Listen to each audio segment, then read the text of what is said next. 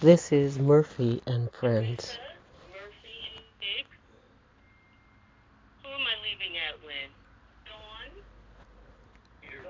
Dawn? We're talking Where? about Juneteenth and the significance of it as compared to now. Peter Feynman. Who else, Bart? Patrick Rafferty of the Westchester County uh, Historical Society. Yvonne Burt. Yvonne Burt. And our friend at Historic Hudson Valley. Oh, Michael Lord. Michael Lord at Historic Hudson Valley. So as you can see, it is a county-wide group with people who bring very rich resources to the 400 Years Project, a county-wide collaborative.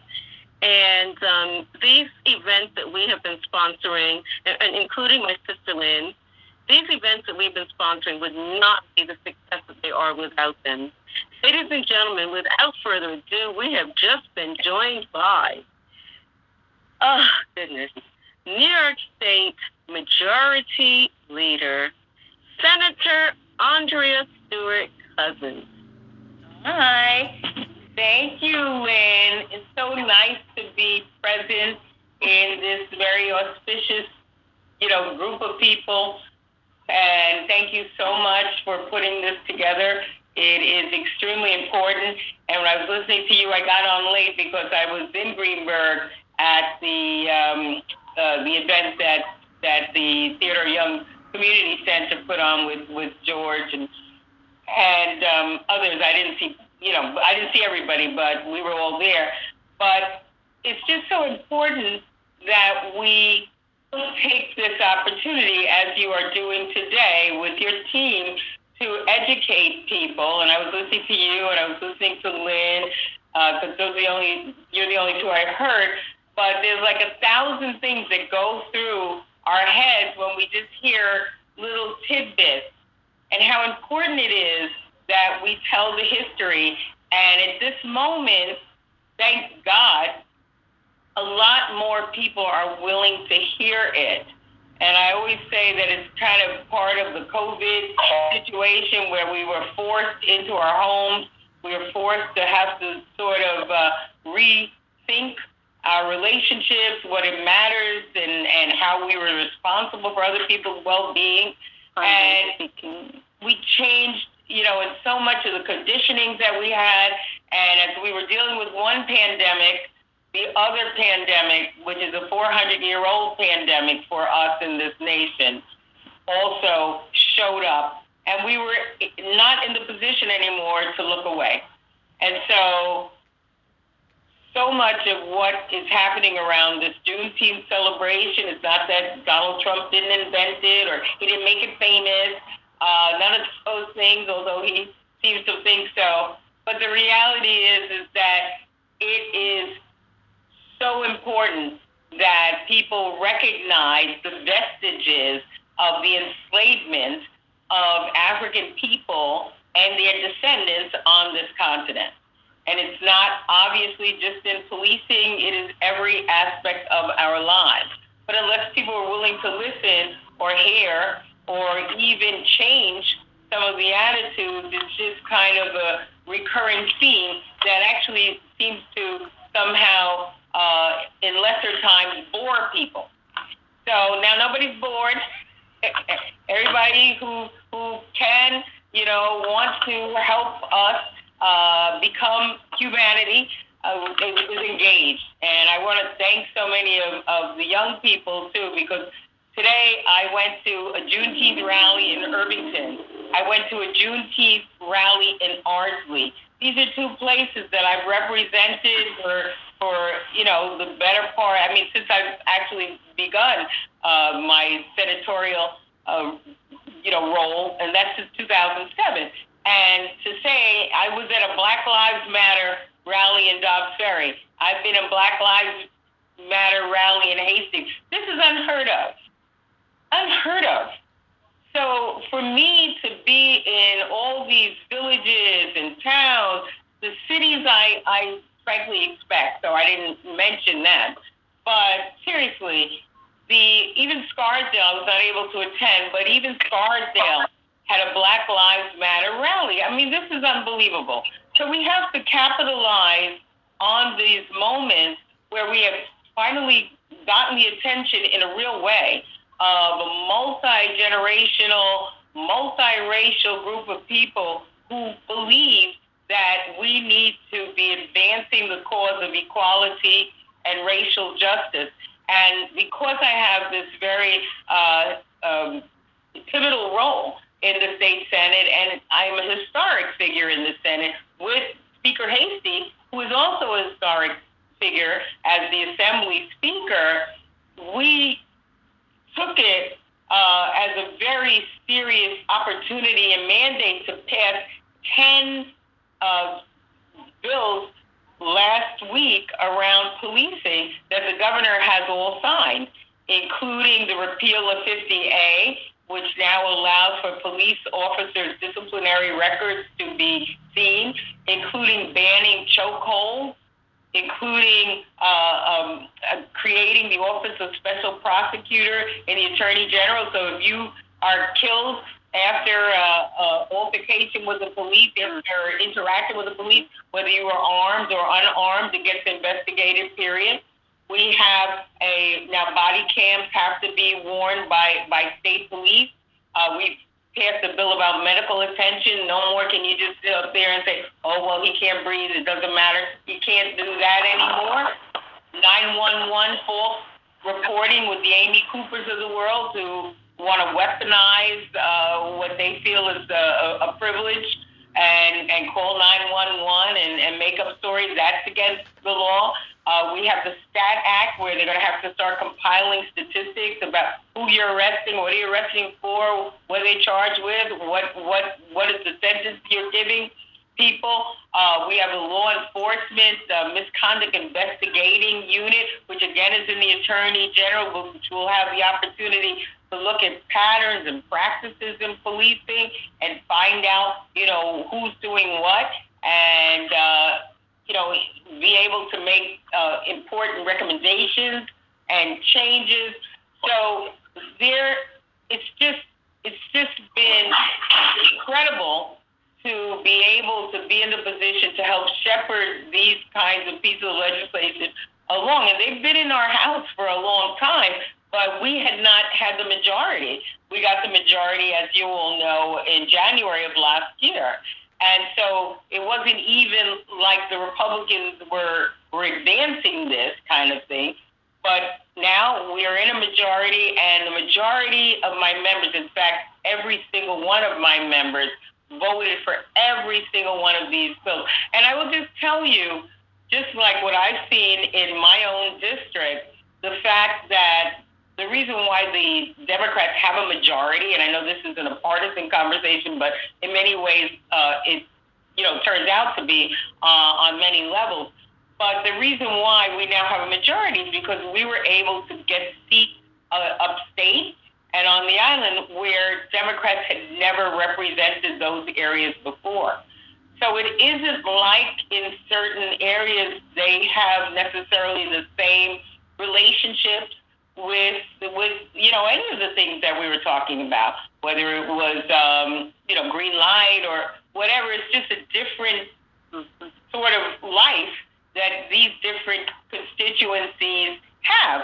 And so even the senators who were not normally involved in these kinds of issues, nor did they think that they ever would have to be, understood the moment that we were in and are in, and stepped up in many, many ways to make sure that this was a unanimous thing in our House, and the Assembly certainly passed it, and the governor signed it. So I say that thank you for the education. Every time I get a chance to educate people about our history, I do, and how I happen to show up in this place and let them know, the path that had to be taken by my ancestors. And then I urge them, as you do, to not just drop this. It's not just a one-day celebration. It's not just something you can get tired of and bored of and walk away. No, you're awake now. You've been totally changed because for the first time, you have seen the other pandemic. And in terms of that pandemic, the only vaccination is us, a conscious, willing people to make the changes so that we can actually lift up everyone and become the America that I believe that we are meant to be and we all believe in. So thank you and happy Juneteenth. Thank you for giving me some time. Thank you, Senator. Thank you so much for joining us. I see so many people here. I'm just really just so excited to see the representative group of individuals who are part of this discussion tonight. I noticed Judge Dolores Brathwaite, also Town Attorney Tim Lewis, and there may be a couple of other attorneys here. Do you have any comments on what you see to be necessary changes in legislation? Judge Janet Malone is here also. Changes that are going to bring about changes in legislation and law that will bring about some of the changes that the Majority Leader just alluded to. What needs to happen?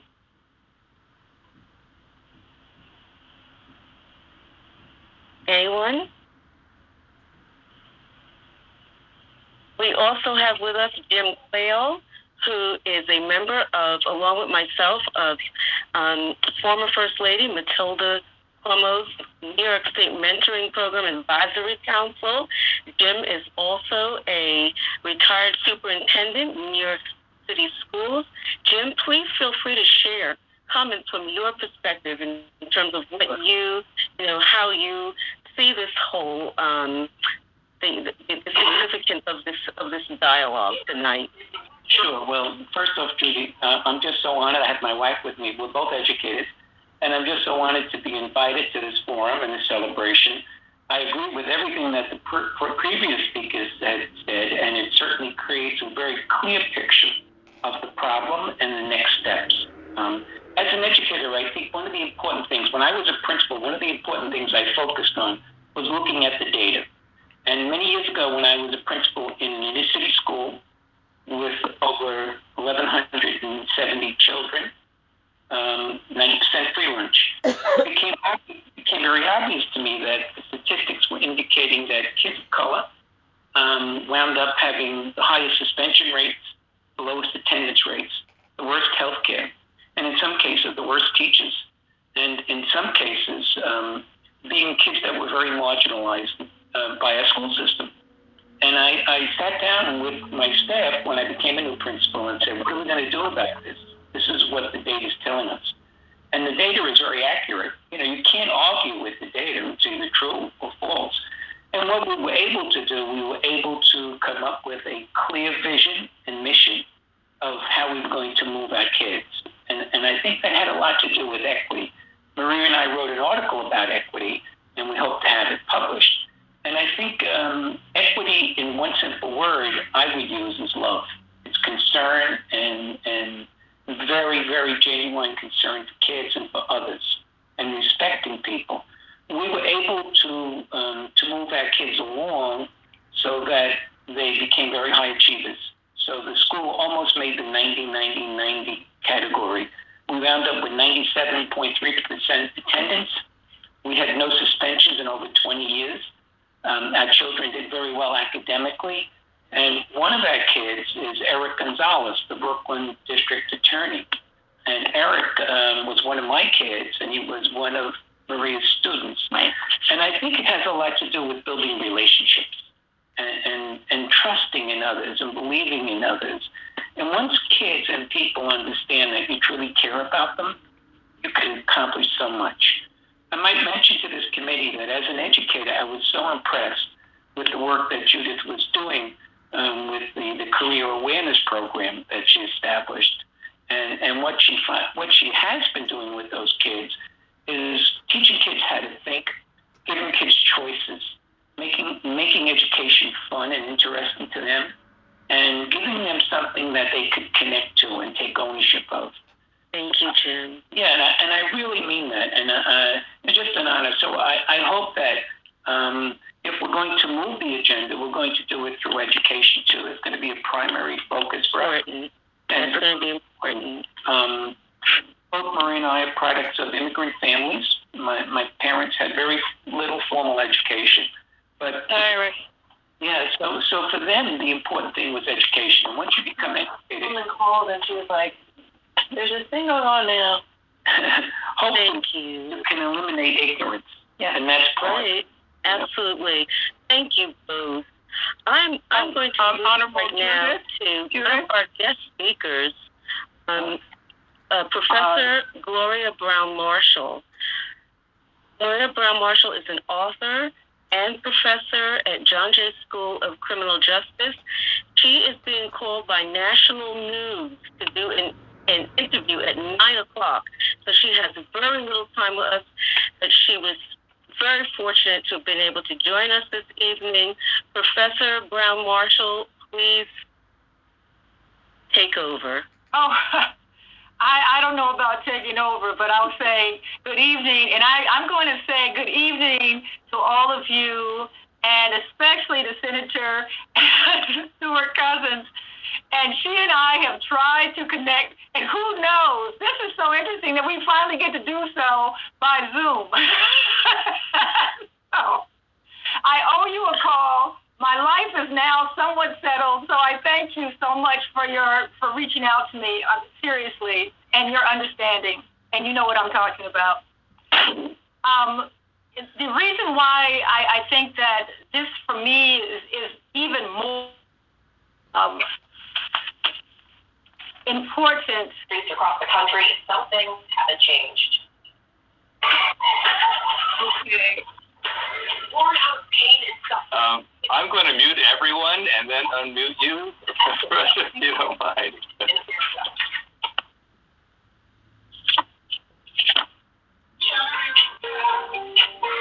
You are muted. You can mute or unmute yourself by pressing *6.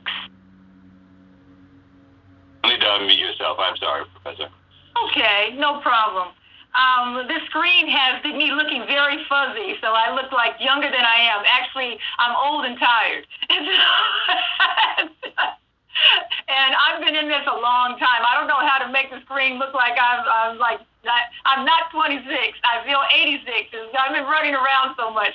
But one of the reasons why this is such a pleasure for me to be here, and all of you have been in New York politics. You've been working hard and been in the struggle for a long time, and I thank you, Julius, for making this happen. But none of us have been in the struggle as long as those who have given their lifeblood. The reason why I can even be on here today, the reason why we even have the leisure to have this program is because our ancestors committed to having more freedom in the future than they had themselves. So I want to talk about the past very quickly, but I want to talk about the future as well, because we have to ask ourselves, have we invested enough so that generations after us will have more freedom than we have today? What I think we have is an American Spring. We've heard about the Arab Spring. We've heard about the Prague Spring. We are having an American Spring, which is an uprising where people are saying there is a way in which I want to live. There is something I want in this country, and this is not it that we have right now. We must have more. And I want you to realize what more is. We're talking about Juneteenth, and we've spoken about on June 19th in 1865 how people in Texas were alerted about the Emancipation Proclamation. They knew they were free. The war ended in April of 1865. The Emancipation Proclamation was in 1863.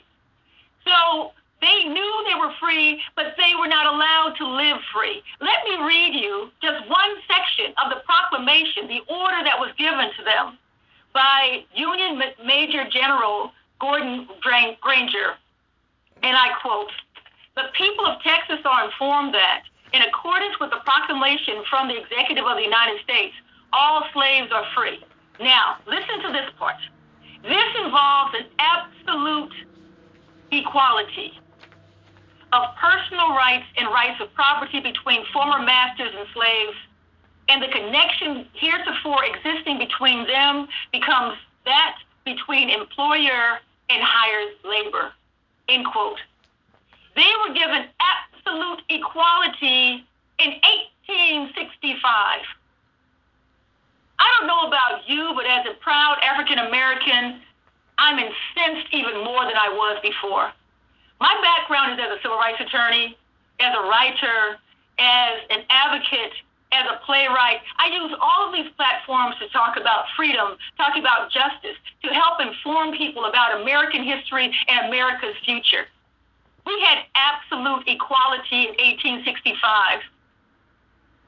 And now you see why people are in an uprising. How long have we been struggling for something that was granted in 1865?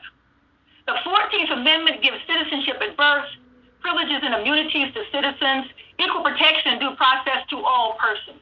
Black men received the right to vote in 1870 with the 15th Amendment. Women received the right to vote in 1920 with the 19th Amendment. This is the 100th anniversary of women receiving the right to vote. This is the 150th anniversary of Black men receiving the right to vote. Now you see why people are angry. The 1964 Civil Rights Act was supposed to stop individuals from discriminating against people of color and women. The 1965 Voting Rights Act was to protect the right to vote of African American citizens. The 1968 Fair Housing Act was to give equal housing opportunity to all people, and so on and so on and so on. Now you see why people must go to the streets. We have had improvement in arts and sciences. We have had African Americans at the top of corporate ladders. We have had achievements in education, achievements in athletics, but there's one area that has not changed since slavery and since the segregation of the races by the 1896 decision in Plessy versus Ferguson, and that is criminal justice. Our criminal justice system, our police officers, majority of them are good people, but what is their mission? What were they told they were supposed to do? And unfortunately, the mission of police, unstated mission of police, was to protect those from them. The people of color are the them. Our police began as slave catchers. We don't talk about that in this country. Our police began as militia formed to put down Native Americans. And then we add the Bobbies on the East Coast to what has been slave catchers and those militia for Native Americans in the South and the Midwest. Now you put that together, and the mission is to protect this group from them. When did we ever have the reformation of our policing system to say to them, and I say this to our white American brothers and sisters, not in my name do I want you to kill these people of color. Because we have standards. The reasonable police officer standard is not being applied reasonably to the people of color as well as to Europeans. We have, for example, and I'm just going to give you these three quick examples because I'm supposed to be on CNN. I sneaked off because I want to get here. So don't tell them I'm here. Okay. So I'll give you these three examples. One is the Boston bomber.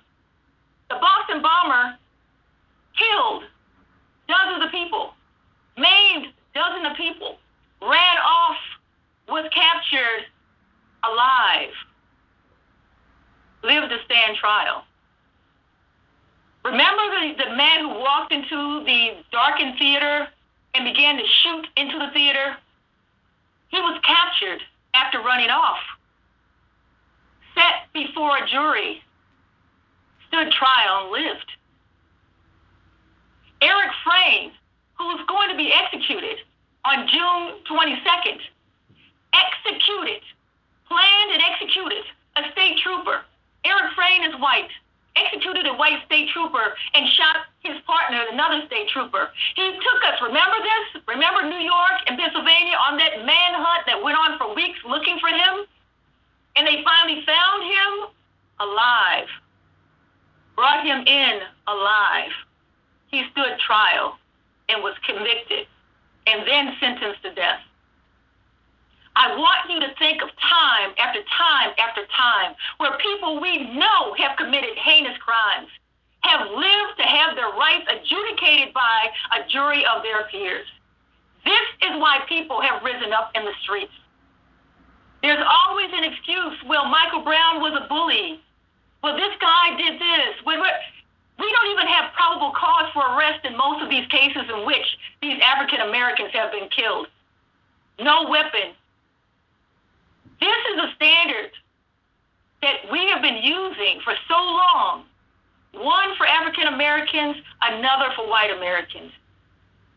And the silence of the good people is what Martin Luther King said. The silence of the good people.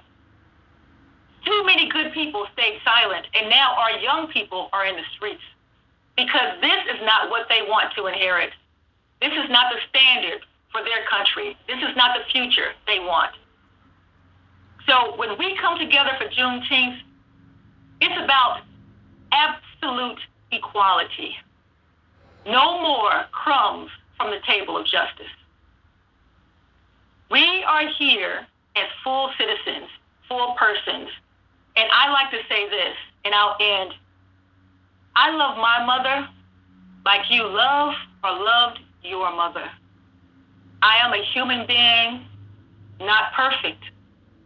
But just like you, I just want to live my life, make mistakes, pay for them if I have to, enjoy a beautiful day, walk forward in the blessing of God, and hopefully, at the end of it all, have those words, well done.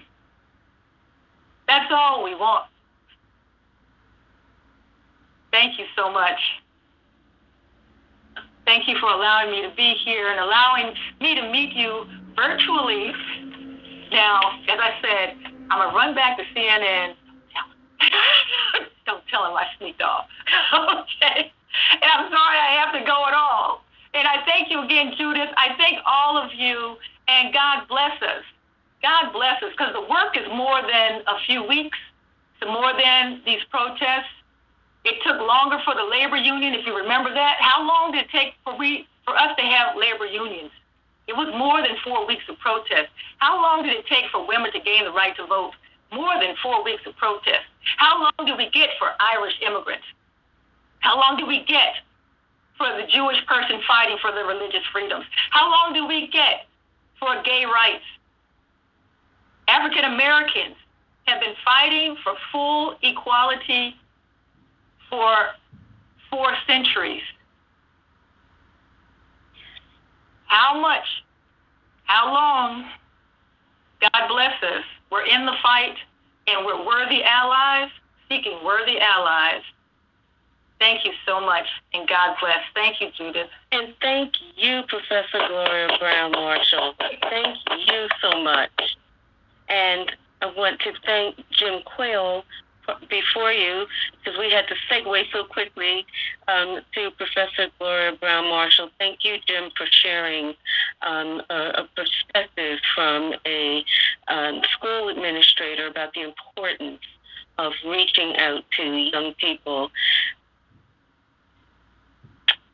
You know, I wish that Gloria didn't have to leave so fast, so quickly, because she mentioned that Juneteenth is about equality. It's been mentioned also that Juneteenth is about freedom, that Juneteenth is about resistance, it's about resilience. I'm wondering, though, if and why, after 400 years, after documentation upon documentation that proves that this country became the wealthiest economy in the world in less than 50 years, between 1810 and 1850, because of free labor provided by Black people. And I just wonder why we're still fighting for equality, with that being the evidence that African Americans provided the foundation for wealth in this country. I don't understand why. We talk about Juneteenth representing freedom. Well, can there really be freedom if the United States Congress has never outlawed lynching? Lynching still isn't outlawed in this country, folks. And is there a connection between lynching and qualified immunity? I mean, think about it. There's no accountability. There was never any accountability for lynching. And qualified immunity is another legal foundation for no accountability. How can there be freedom if lynching is still legal in this country and qualified immunity allows for acts of murder of African Americans to be committed without accountability? What can we do as a group, as a multicultural group of people who knows where the inequalities exist, who knows and understands where the lack of equity prevails? What can we do as a Westchester group to send a message to Congress to say it is time to outlaw lynching, and it is time to do away with qualified immunity? I'd like to jump in here and say that I hope that we can address these issues before our time is up, but I don't know if you're aware that your Assemblyman Abenadi has joined the group. I saw his picture come up on the screen after that eloquent presentation by the law professor. Thank you so much. I just wanted to capture that moment that Professor Gloria Brown Marshall made about Juneteenth representing equality and freedom. And we should get back to that, definitely. I just didn't know if you want to recognize your assemblyman. Absolutely. Where is he on my screen? I don't see him. Somewhere. There we go. Hi. How are you, Senate Assemblyman? How are you? I heard quite a bit of the presentation this evening. I was on my cell phone driving back from another event. So you probably didn't recognize me there because it had a cell phone number, not my name. But I did manage to come in here and hear Professor Marshall, is it? It's Brown Marshall? Yeah. She was eloquent. And it raised some very serious concerns. And I think your points are valid also. We really need to reconsider the standards by which we judge police conduct. The senator earlier highlighted a lot of the things that we did in this session, but they were really a beginning, and they were sending a message that the state of New York believes that Black Lives Matter.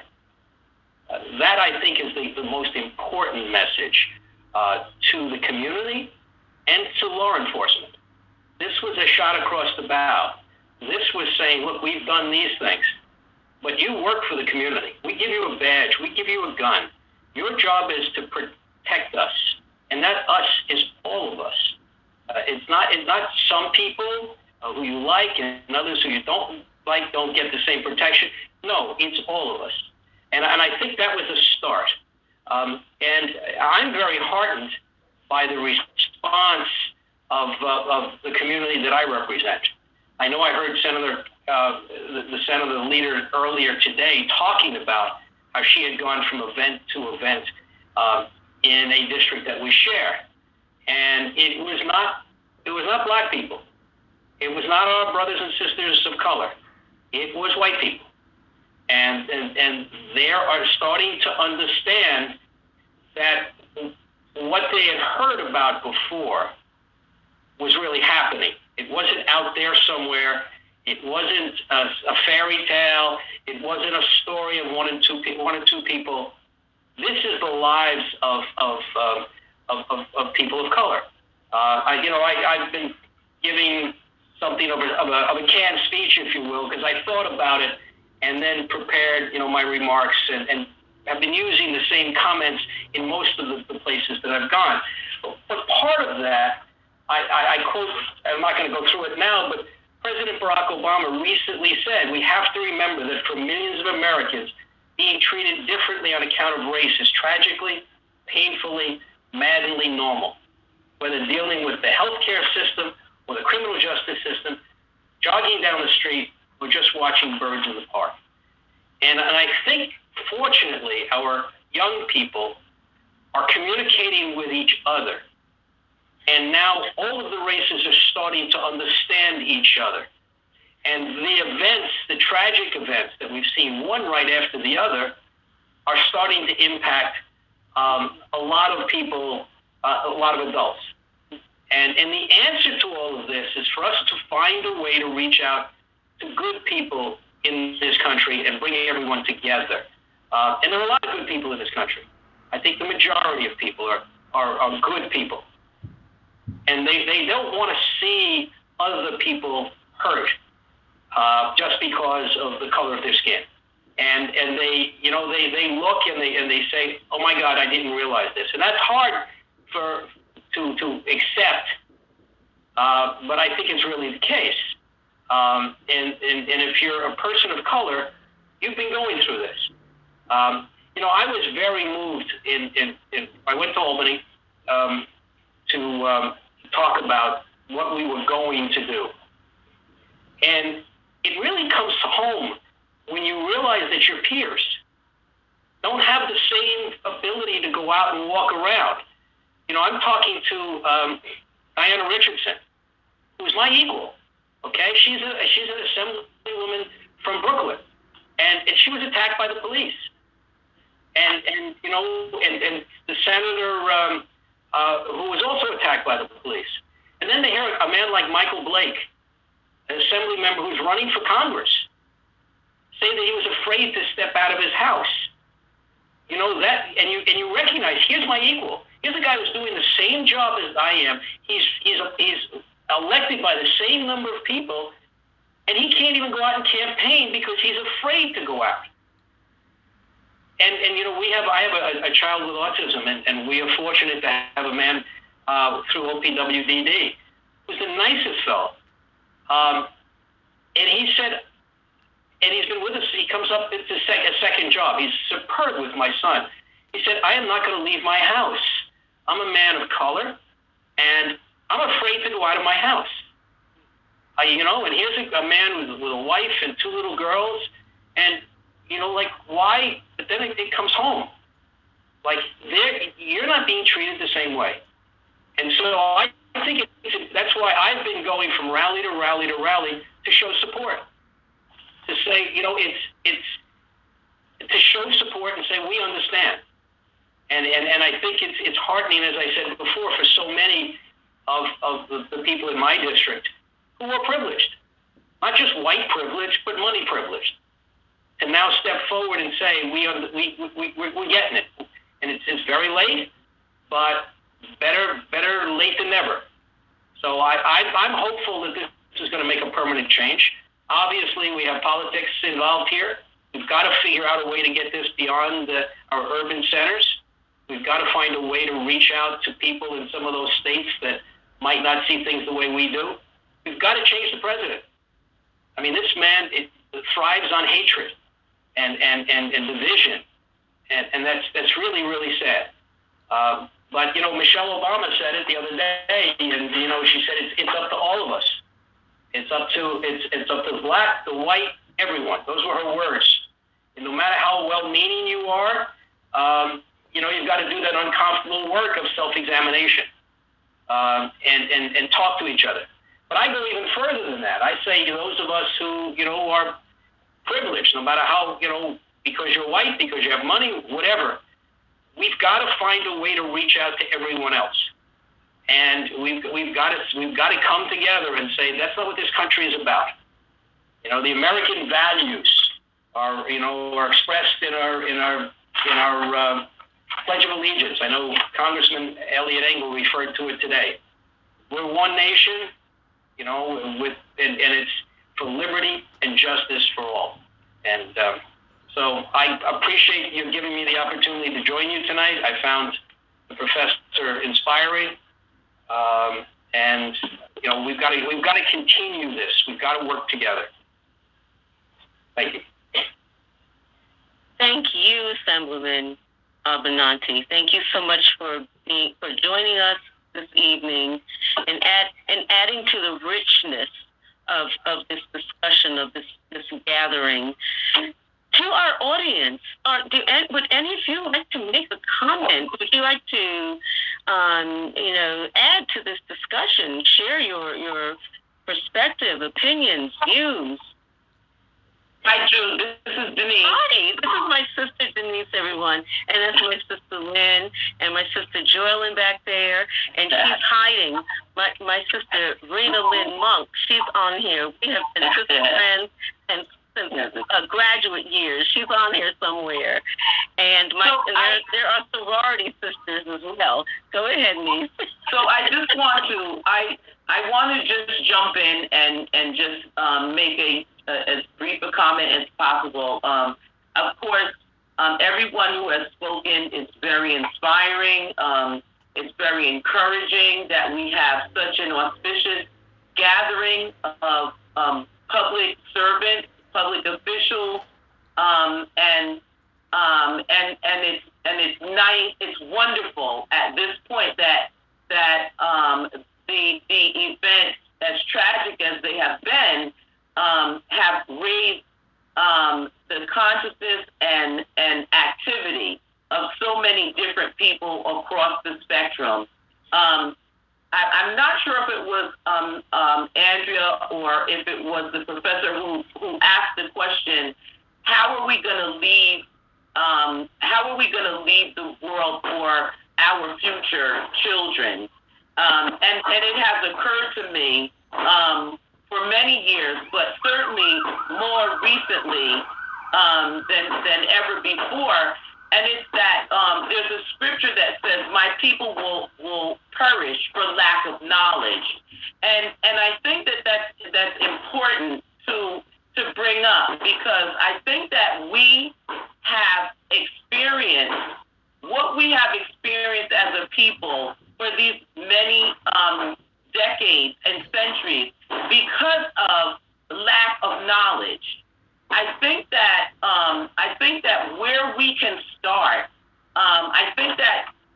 where we can start to build the future for our children and our grandchildren is in a very simple and basic way, and that is to begin to look at the curriculum of the education that's being taught in public schools today. I think that that the curriculums are sorely lacking in truth and accuracy about the history of our country and the history of our people, the people of color and migrants in this country. And I think that if we can begin to look at and change the curriculum, we can begin to educate and enlighten masses about who we really are,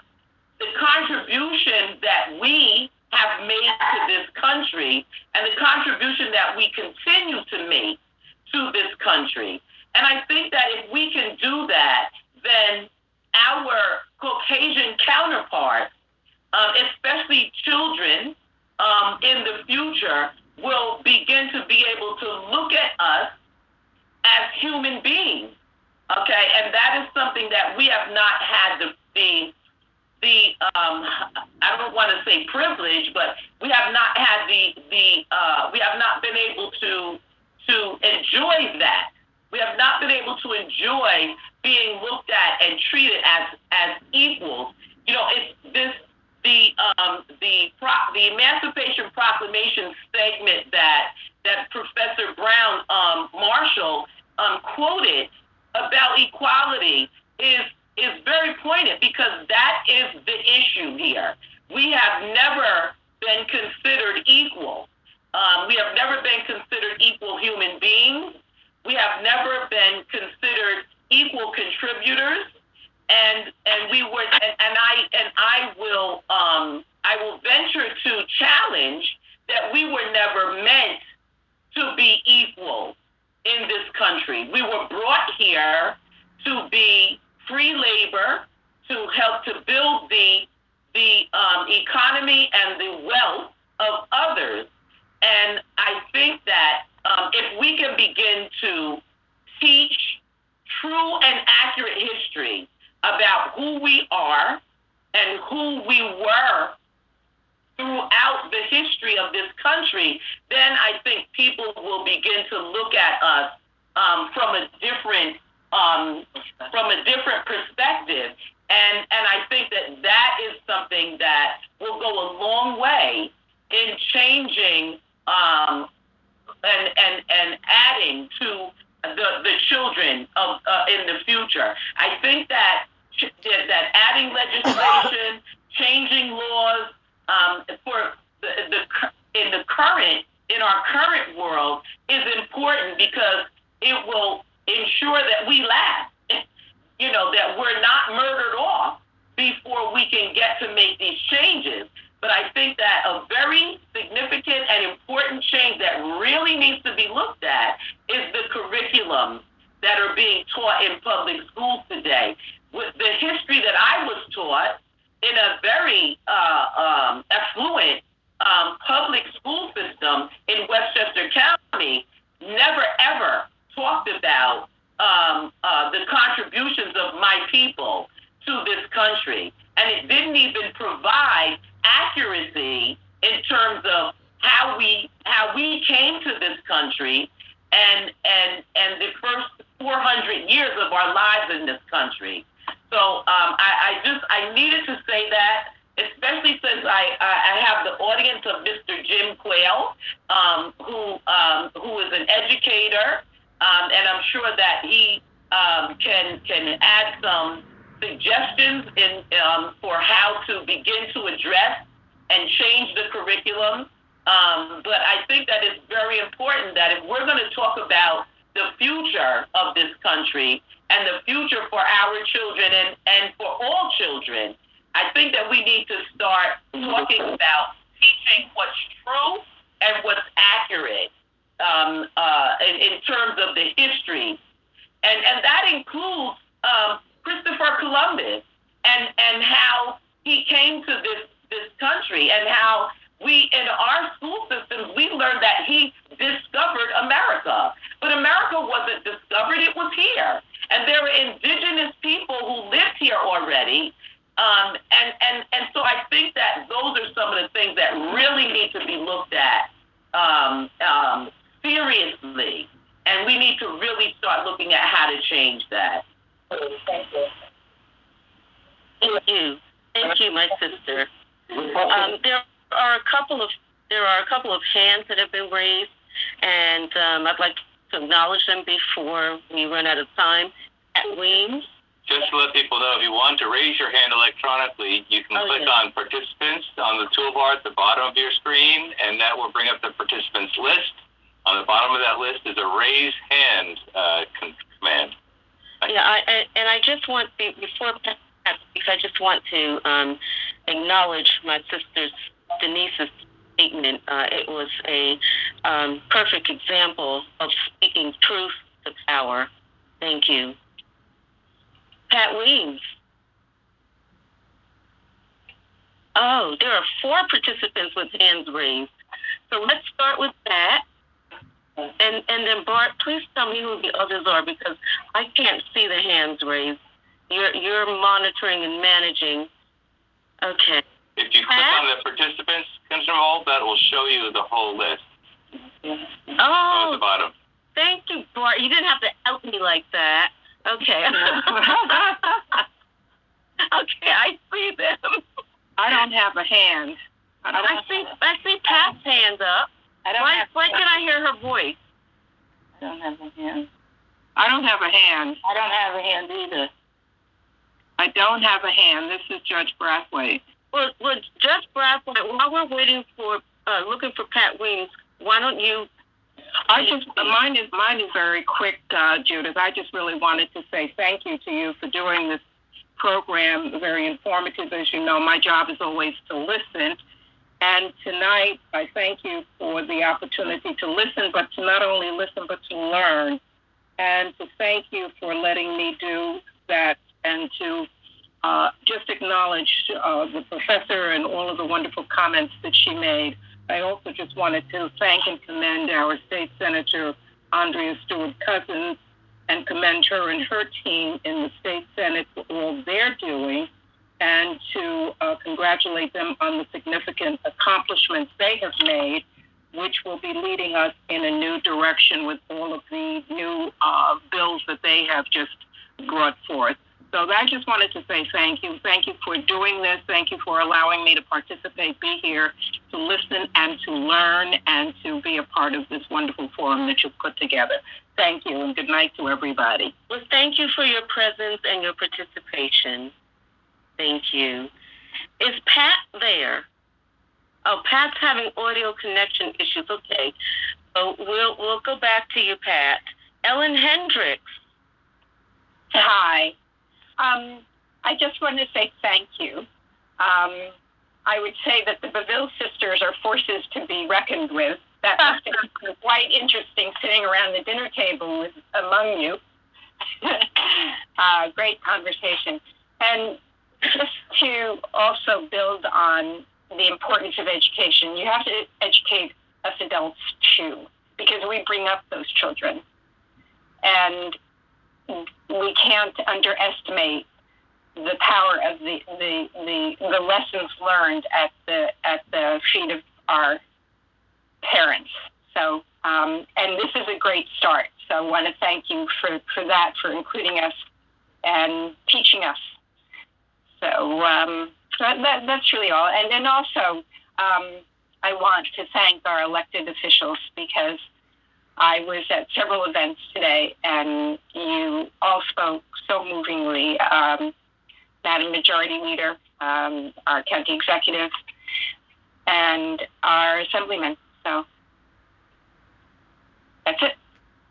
Thank you, Ellen, for being here. Ellen is a member of County Exec George Latimer's staff, and she also served as interim councilwoman for the town of Greenburgh for several months. Thank you for being here, Ellen. Thank you. Okay, J. Everett Green. Thank you very much for this very interesting program, informative. And I know a lot of work has been done to get this going.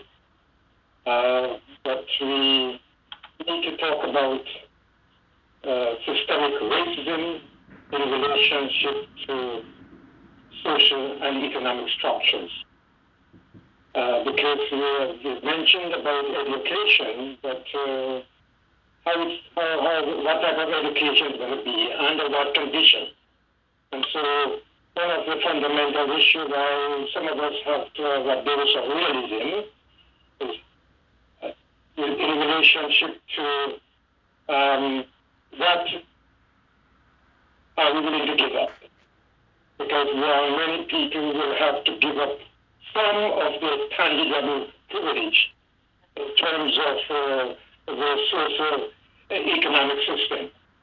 And so this is something that we will have to address as the movement goes forward. What are people willing to give up? Because under the present social economic system, that is part of the whole depersonalization with regard to African American, African people in general, where life as the George Floyd brother said it's a $20 bill. Is a life worth merely a $20 bill? Right? This is part of the economic system that we have in the United States, and there will have to be some revolutionary change in relationship to the socio-economic system we have. And I would be delighted to hear what some of us have to say in relationship to this. At this time, I'm going to discontinue. They're just people who are saying their feelings. This is Murphy and Friends. It was an exciting discussion. Very long life learners who are out there, we gain when we watch this. Thank you.